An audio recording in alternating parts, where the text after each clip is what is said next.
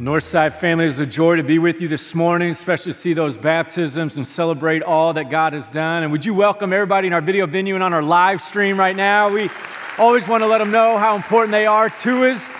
And speaking of that, one of the things that we always are trying to make room for are more people. You know, our mission here is to connect unconnected people to Jesus Christ. That is why we exist. He has called us to be a part of something greater and bigger than ourselves, which is the greatest thing that we can be a part of, is a life with Christ. And in 2 weekends, we will celebrate what God did. It's our Easter weekend, and that He not only sent Jesus to earth to be with us, but to save us. And that when we celebrate the resurrection on Easter, it's not just that God died for our sins. It's that He rose again to conquer, to where we can live free from them with the power of His Spirit. And I want to invite you to Easter weekend. I want to let you know a couple of our services. We are adding services. This is in 2 weeks on April 19th. On that Friday, we'll have a 7 p.m. service. On Saturday, 4 and 6. And then we'll keep our normal services on Sunday morning. They're all identical. But this is the special ask for you at the 11:30. You know, we know 9:45 and 11:30 are our two most popular services. And we want to ask you to think about praying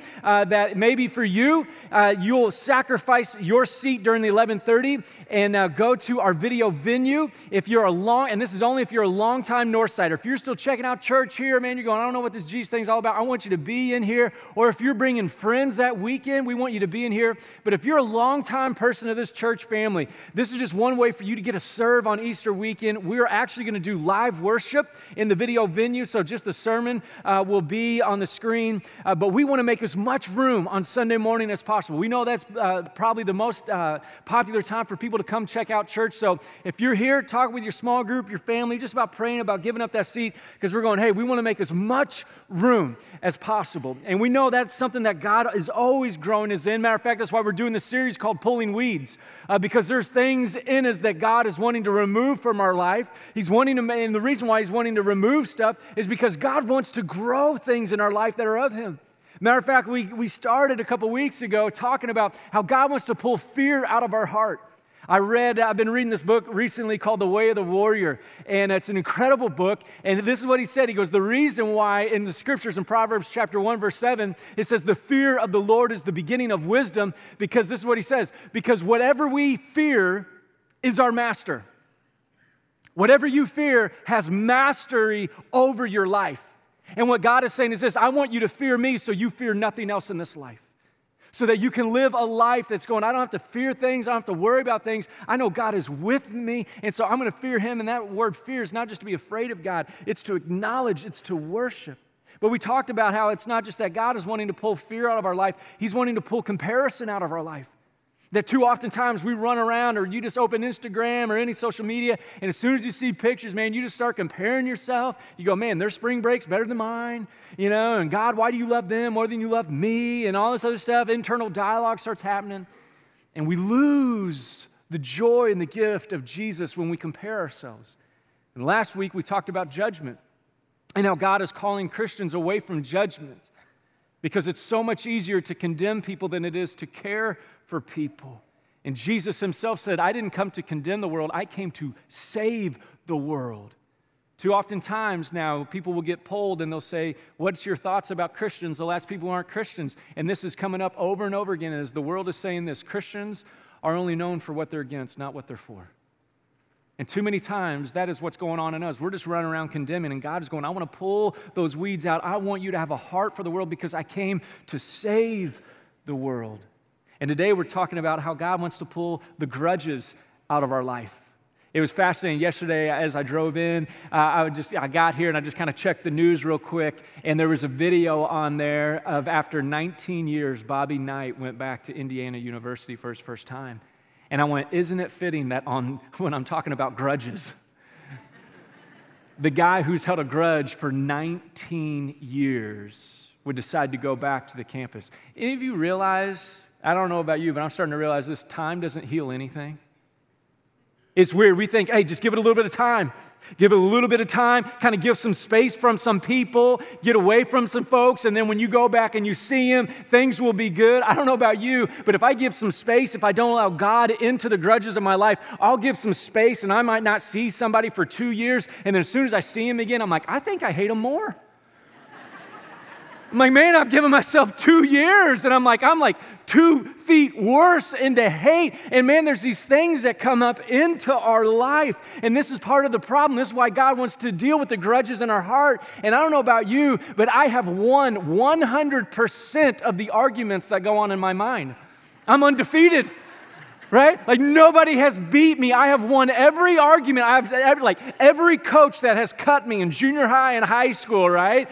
I'm like, well, you know what? I would be D1 if they wouldn't have cut me, and here's why, and this and that, probably had nothing to do with the fact that I was 5 foot tall as a freshman, and that's why I got cut. But I'm like, man, and I'm blaming them, and here's why, and if they wouldn't have cut me, life would have been like this, and and I'm just tearing people apart in my mind.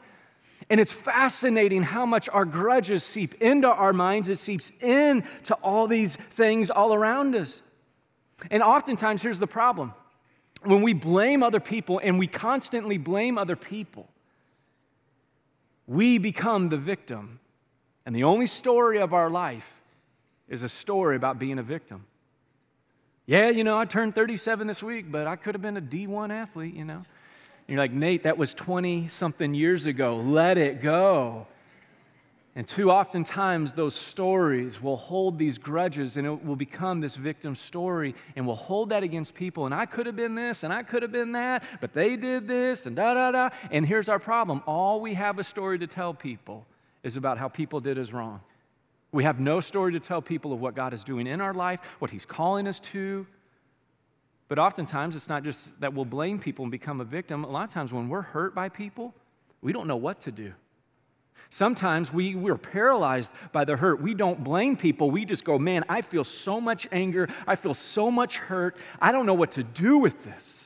And this is why God's going, you got to let me have this, because there's times that you and I get hurt in life, and there is so much anger, there's so much rage inside of us, we don't know what to do with it. I remember one time that I got hurt by someone who I kind of even looked up to, and man, they devastated me. And I was so angry, I didn't know what to do. I knew this, I couldn't go talk to him because, I'd just blow up and I'd make things worse. And I'm going, I can't go talk to him. I don't know what to do with this. And I remember it was another pastor, I even told him, I just started pouring my heart out. I said, this happened and I'm so angry and da-da-da. And I'm talking about all the imaginary conversations I'm having about this person and da-da-da. And he just looked at me and he goes, you just got to get over it, man. Now I hate you, I hated this guy. Now I hate you, And I just got to warn you, that doesn't help anybody, does it? We say stuff that they just forgive and forget. Has anybody ever done that? Let bygones be bygones. What's a bygone? Just bygone be bygone. Too many times. And here's why I think we give that advice to people. Because we don't know what to do with the anger in our own heart. I'm going to tell you something to do with your own anger that I don't even do myself. And here's the problem with this. We end up feeling like we just have to live our life trying to either deny the hurt or stuff the hurt or go, I just got to manage the pain and I just got to get through life. And what ends up happening is we lose life when we do that. We lose life. I was talking to one of my buddies who he just recently had heart bypass surgery. He's only 40 years old, but because of hereditary stuff, he had to go get double heart bypass surgery. And I said, how you doing? He goes, I'm getting better. He said, it's the physical therapy that's killing me. And I said, what do you mean? He goes, I think those people are trying to hurt me, And but this is what he told me. He said, this is what I know. He said, when the nurses come in, he goes, they're making me do things and they're making me do stuff that they hurt me, but they hurt me for my good. Because what the nurses know is this, if I get stuck in my pain, I'm never going to get better.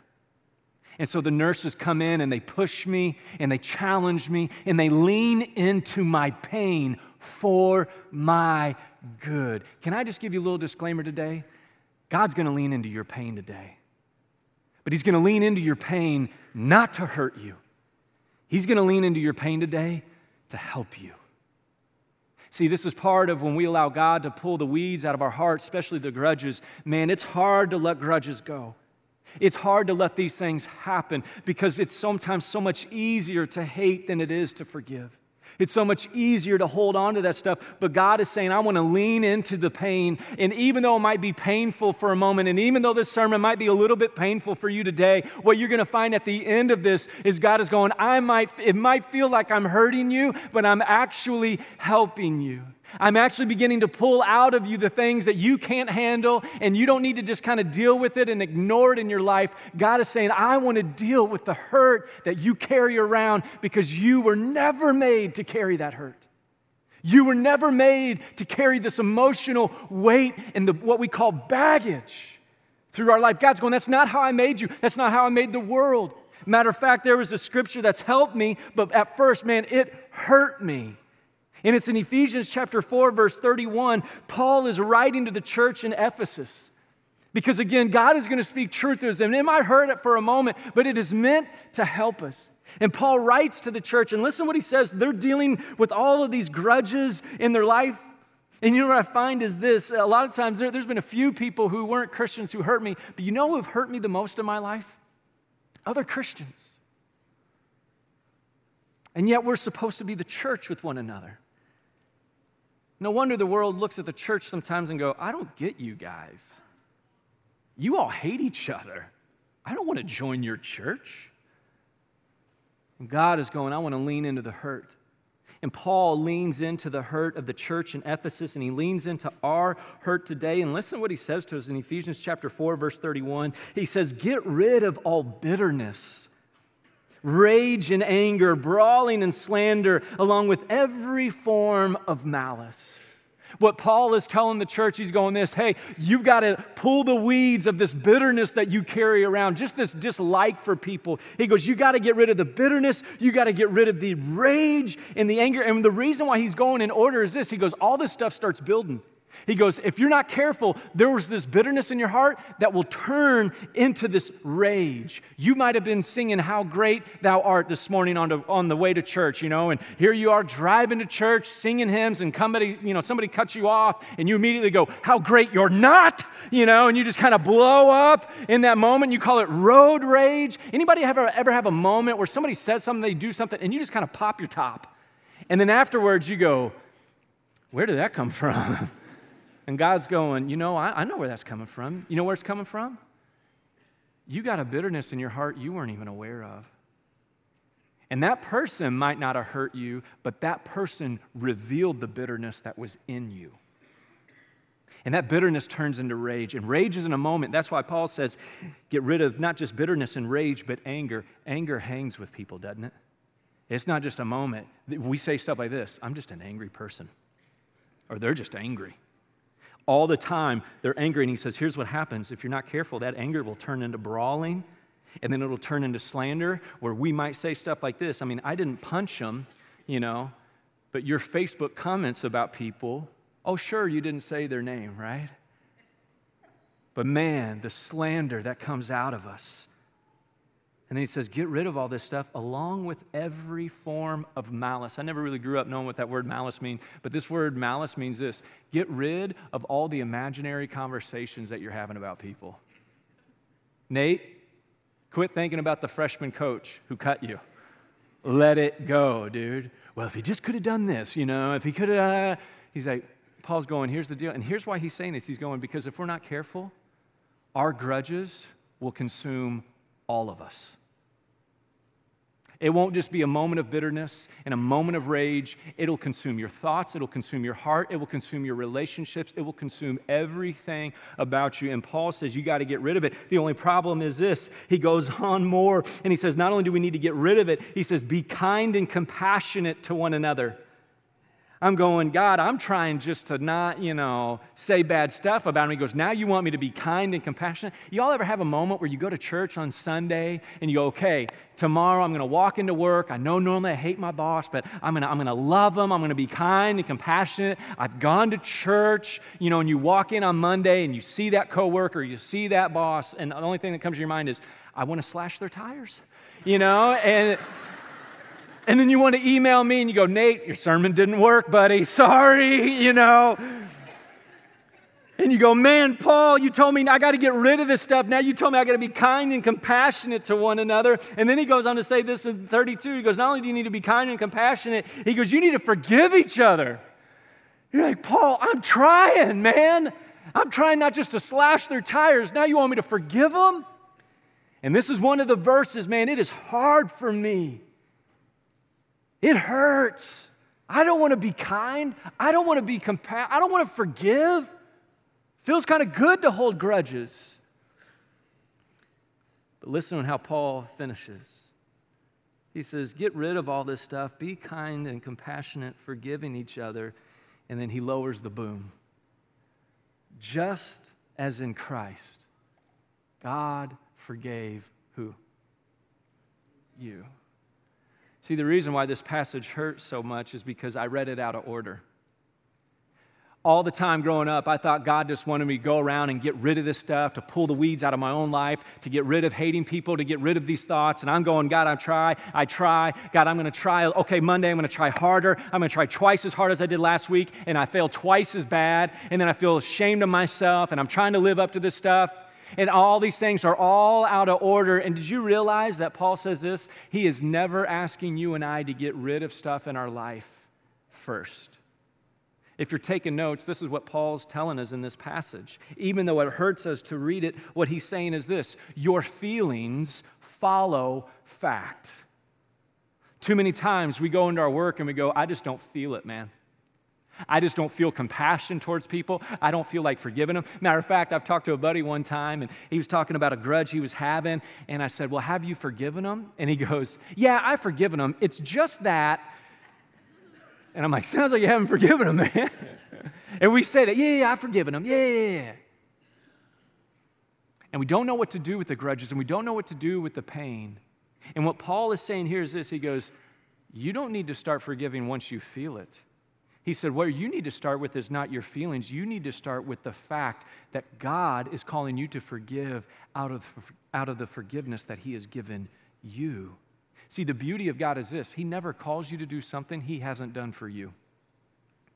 Too often times, I think God is calling me to do things on my own. Nate, you need to step up. Nate, you need to do this. You need to be kind and compassionate. No. What I'm learning more and more about God is this. He's going, no, Nate, all you need to focus more is on me and my kindness and my compassion and my grace and my forgiveness for you. So when people hurt you because you won't have the capacity to forgive them, but my grace and my forgiveness for you will allow you to forgive others, because, Nate, you don't have what it takes to let other people off the hook. The only thing I have what it takes is to keep people on the hook.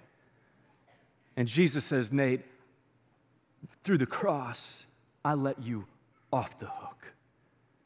See, this is a different way for you and I to live. And here's the fact that you might want to write this down about Jesus. Jesus deals with sin so that we don't have to take revenge.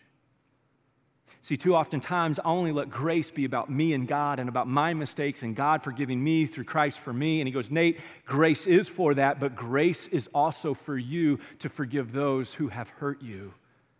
It's not just about grace for me and God. It is about Christ's grace for me to forgive those around me who have hurt me. And here's the thing. Some of you are going, no, it's not really, I don't really have a bunch of grudges in my life.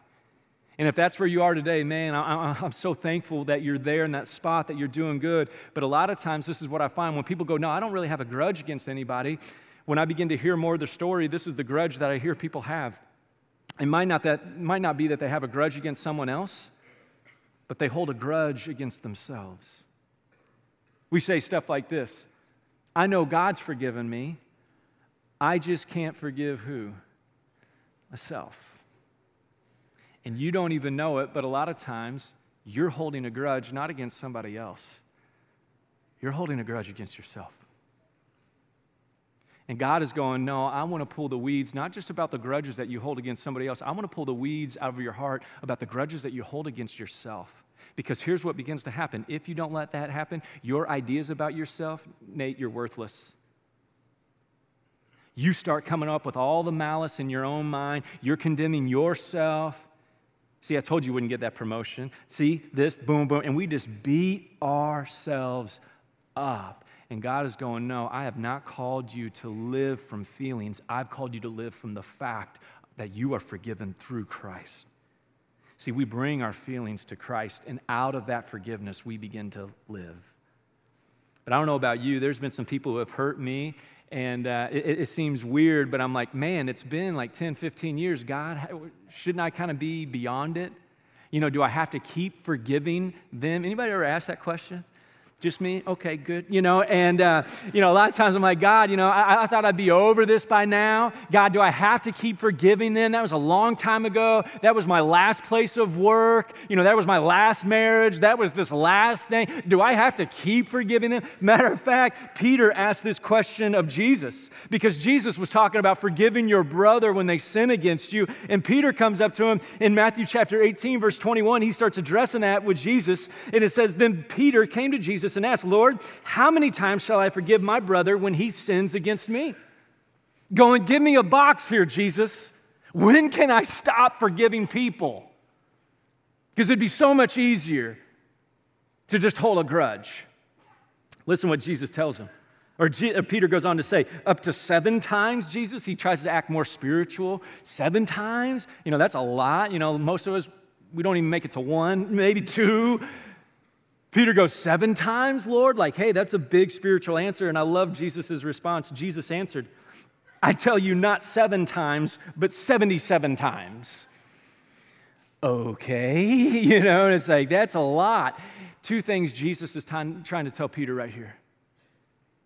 He's going, forgiveness isn't about a few times.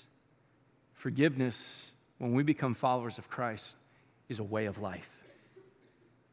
What he's saying in that number 77 was, 1, it's more than you think, and it is unlimited. It's also saying this. I didn't realize this until this week when I was doing some more study. I was reading a commentary, and it talked about when Jesus said 77, he was also pointing back to Genesis chapter 4. See, when Cain and Abel, the first grudge that's recorded in the Bible, Cain was the older brother of Abel, and he got jealous of Abel, and God came to Cain, and he said, listen, Cain, your heart is starting to grow bitter. He was trying to pull the weeds out of Cain's heart. He goes, listen, if you're not careful, sin wants to devour you. Cain, I'm telling you, Satan is at your heart. He's knocking on the door. He goes, your bitterness, it's going to turn to rage. It's going to turn to anger. It's going to turn to brawling. It's coming. You better start dealing with it. I want you to let me deal with this. Cain wouldn't listen to God. And if you know the story of what happened, Cain does premeditative murder. He takes his brother out to the field. Let's go work the field. And he kills him in the field. And then in the midst of his shame, he's like, what have I done? And he hides. And God comes to him and he says, here's your punishment, man. And Cain goes, I can't handle that. I can't handle the punishment you're going to give me. And listen what God tells him in Genesis chapter 4, verse 15. He says this to him. It said, but the Lord said to him, to Cain, because he goes, I can't handle it. He goes, not so. He says, if anyone kills Cain, he will suffer vengeance 7 times over. God is telling Cain, you don't need to worry about somebody coming and killing you, because if they do, they'll suffer 7 times the consequence. Well, Cain's great-great-grandson, Lamech, listen what he says. He grows up in this family of origin, of grudges and all these things going on. In verse 23, it says, Lamech said to his wives, Adah and Zillah, listen to me, wives of Lamech, hear my words. I have killed a man for wounding me, a young man for injuring me. If Cain is avenged 7 times, then Lamech 77 times. And what Lamech is saying here is this: I will destroy anybody who comes up against me, not 7 times over, 77 times. And what Jesus is saying here is this: I'm putting an end to revenge. I'm putting an end to revenge.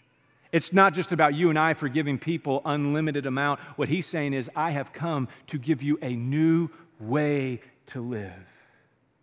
Because the more that your heart and my heart is full of grudges and hate and anger, the less we get to live in love of God.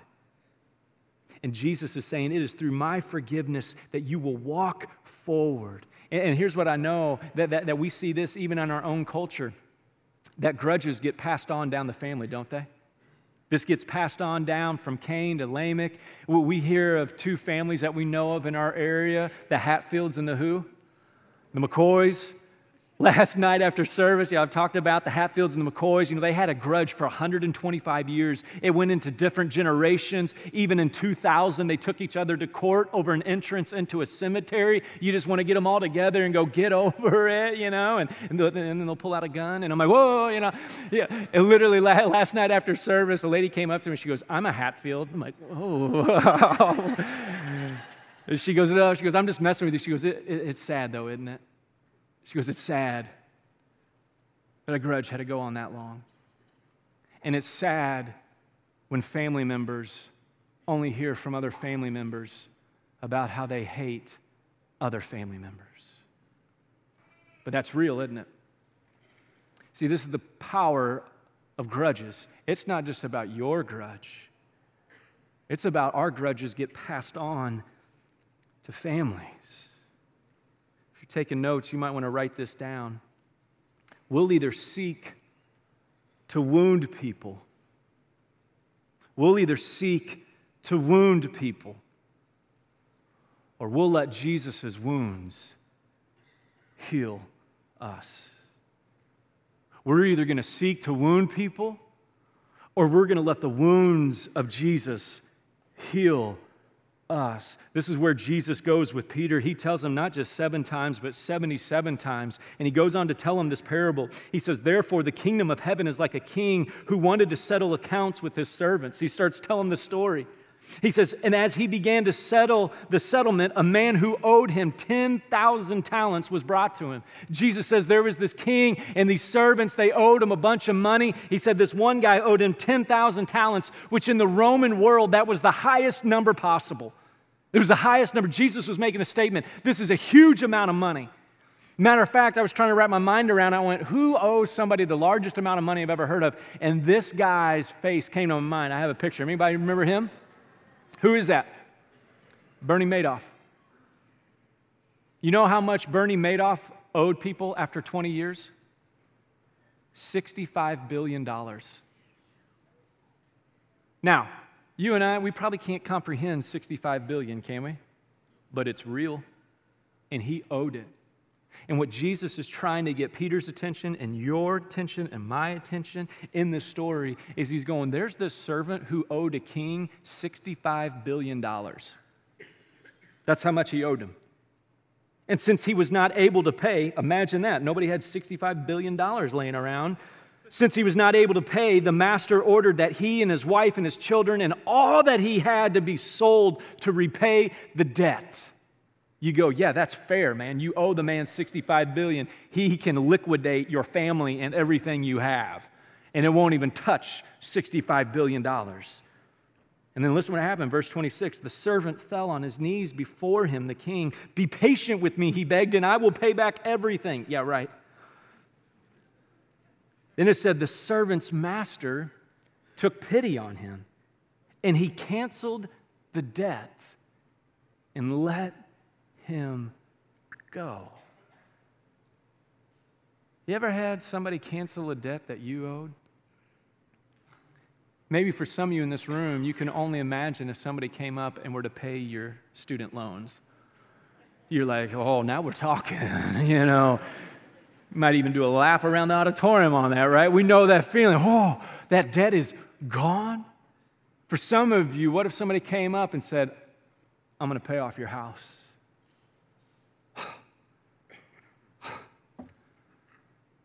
You wouldn't know what to do. This is what Jesus is trying to do. He's trying to get the attention to go, this servant's master took pity on him and canceled the debt and let him. You know what he's trying to tell you and I? This is what Christ has done for us. That our debt was like $65 billion. Our sin was like that, and we could try as much as we want. We're not going to work off $65 billion. And God looks at us, and he takes pity on us, and he says, oh, I'm going to cancel your debt. And he gives us Christ so that we can live free. But listen what happens, verse 28.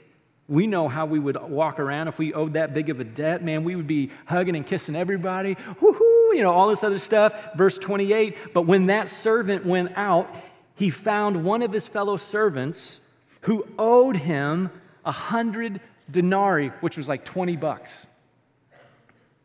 And he grabbed him and began to choke him. And you're like, wait a second, dude, you were just forgiven $65 billion and now you're choking somebody over 20 bucks? Pay back what you owe me, he demanded. And his fellow servant fell to his knees and begged, be patient with me and I will pay you back. Same thing that servant said. But he refused. Instead, he went off and had the man thrown into prison until he could pay the debt. Now we look at this and we go, wait a second. That doesn't add up, man. You were just set free. Why are you going to choke somebody out over $20? Verse 31, when the other servants saw what had happened, they were greatly distressed, and they went and told their master everything that had happened. Isn't it funny how God always finds out about our feelings in our heart? It's like, God, how'd you know that I hated that person? He's like, oh, somebody texted me. No, God's going, I know what's going on in your heart. I know the hate. I know the bitterness. I know the rage. I know the anger that you carry. I know the hurt. I know the hurt.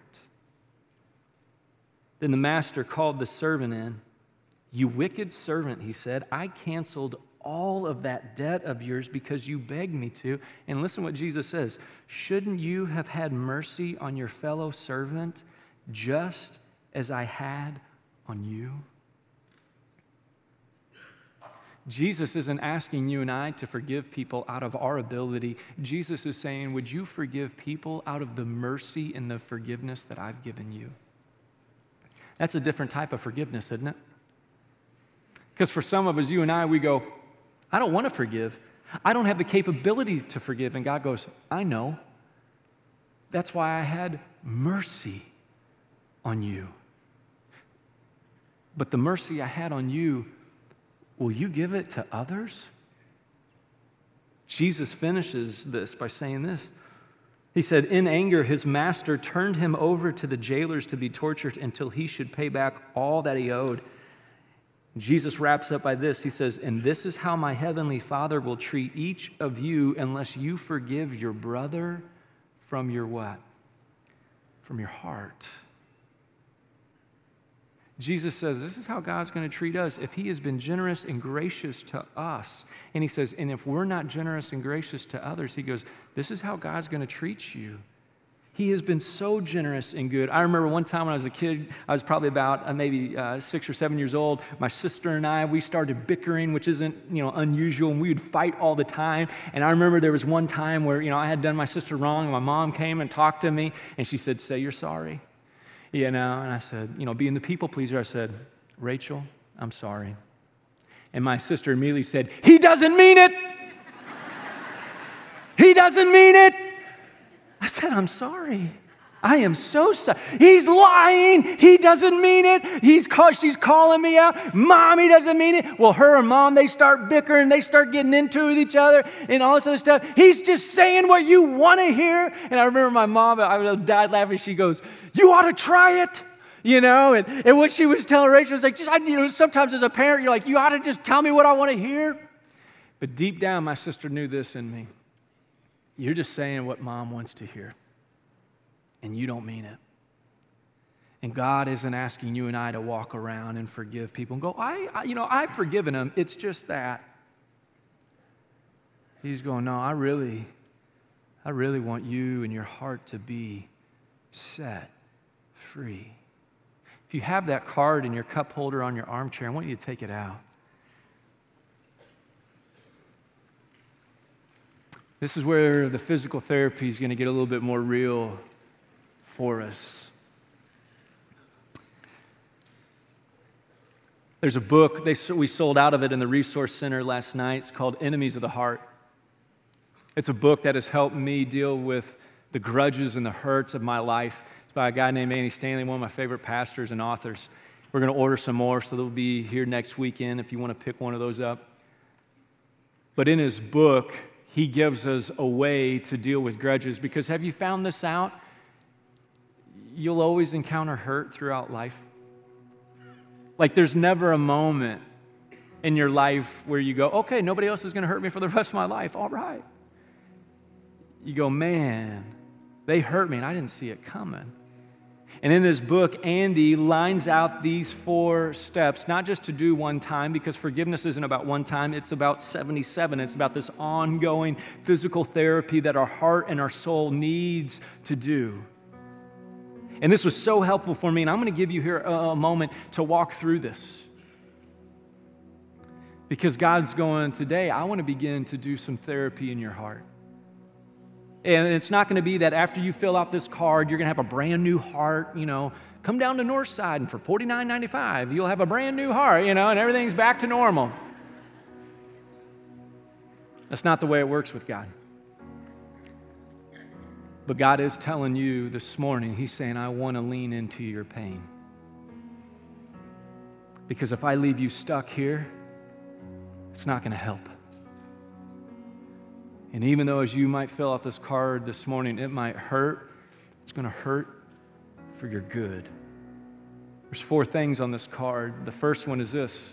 In this book, Andy says we need to take a moment if we're going to begin this process of forgiving and letting people go as Christ has forgiven us and let us off the hook. He goes, we need to do the discipline of writing down the name of the person who hurt us. A lot of times we want to live in denial. We want to blank it out. We want to act like it didn't happen. And he goes, no, the master knew the servant who hurt him, and the servant knew who the fellow servant was that owed him. We know who hurt us. And we need to be able to just to write that down. But then he goes on to say this. We also need to write down, I thought this was interesting. What is it that they owe us? I remember a couple of years ago when I got hurt by somebody I looked up to. I got blindsided by it. Attacked my character, said all this stuff about me. I was like, whoa. I was going through this process myself. I had to write that person's name down. And this is what I wrote down.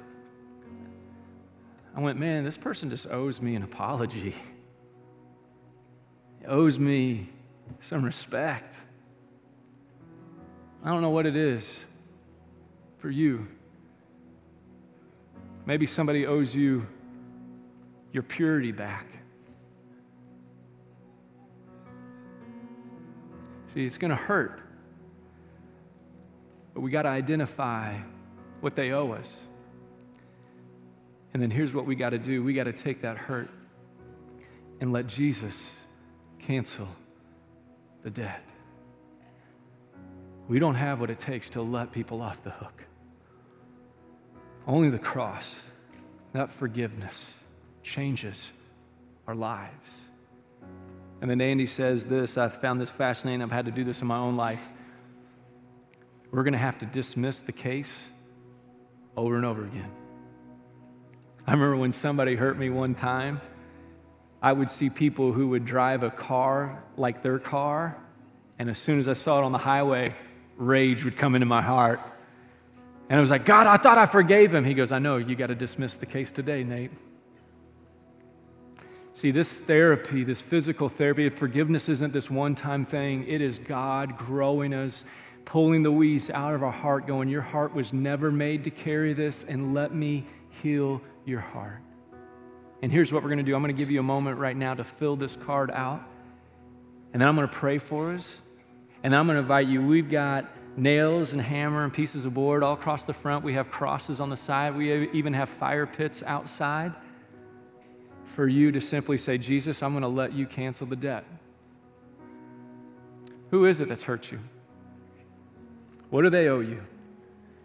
And let Jesus cancel the debt. Right now, go ahead and fill these cards out. And then I'll come back and pray for us.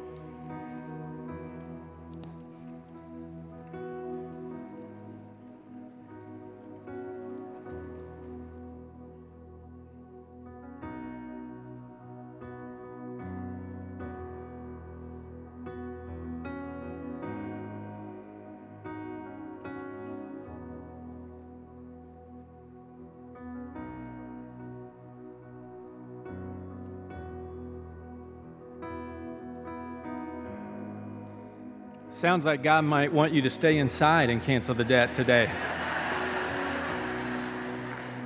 That's why we had these options, right? It'd be so cool to burn. I'll be honest, last services I had a card. I even forgot a card, but I'm still participating. I'm writing it down. I'm going to hammer this down. Here's what you need to know today.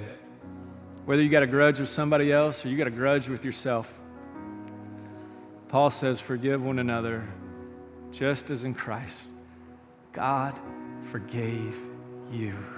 Let me pray, and then we'll let Jesus cancel the debt. Jesus, we thank you that your mercies are new every morning, that you help us to carry the hurts that we were never made to carry.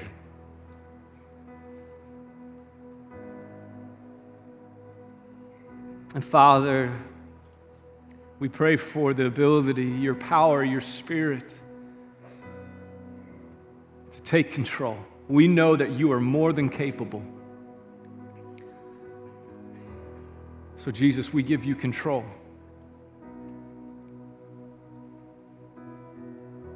Help us to let go of these grudges, not by our ability, but by your grace and mercy. Thank you, Jesus, that you lead us to a place that frees our heart from this sin and pain. And it's all because of your cross, Jesus. And it's in your name that we pray. Amen. Let Jesus cancel some debts today. God bless you guys.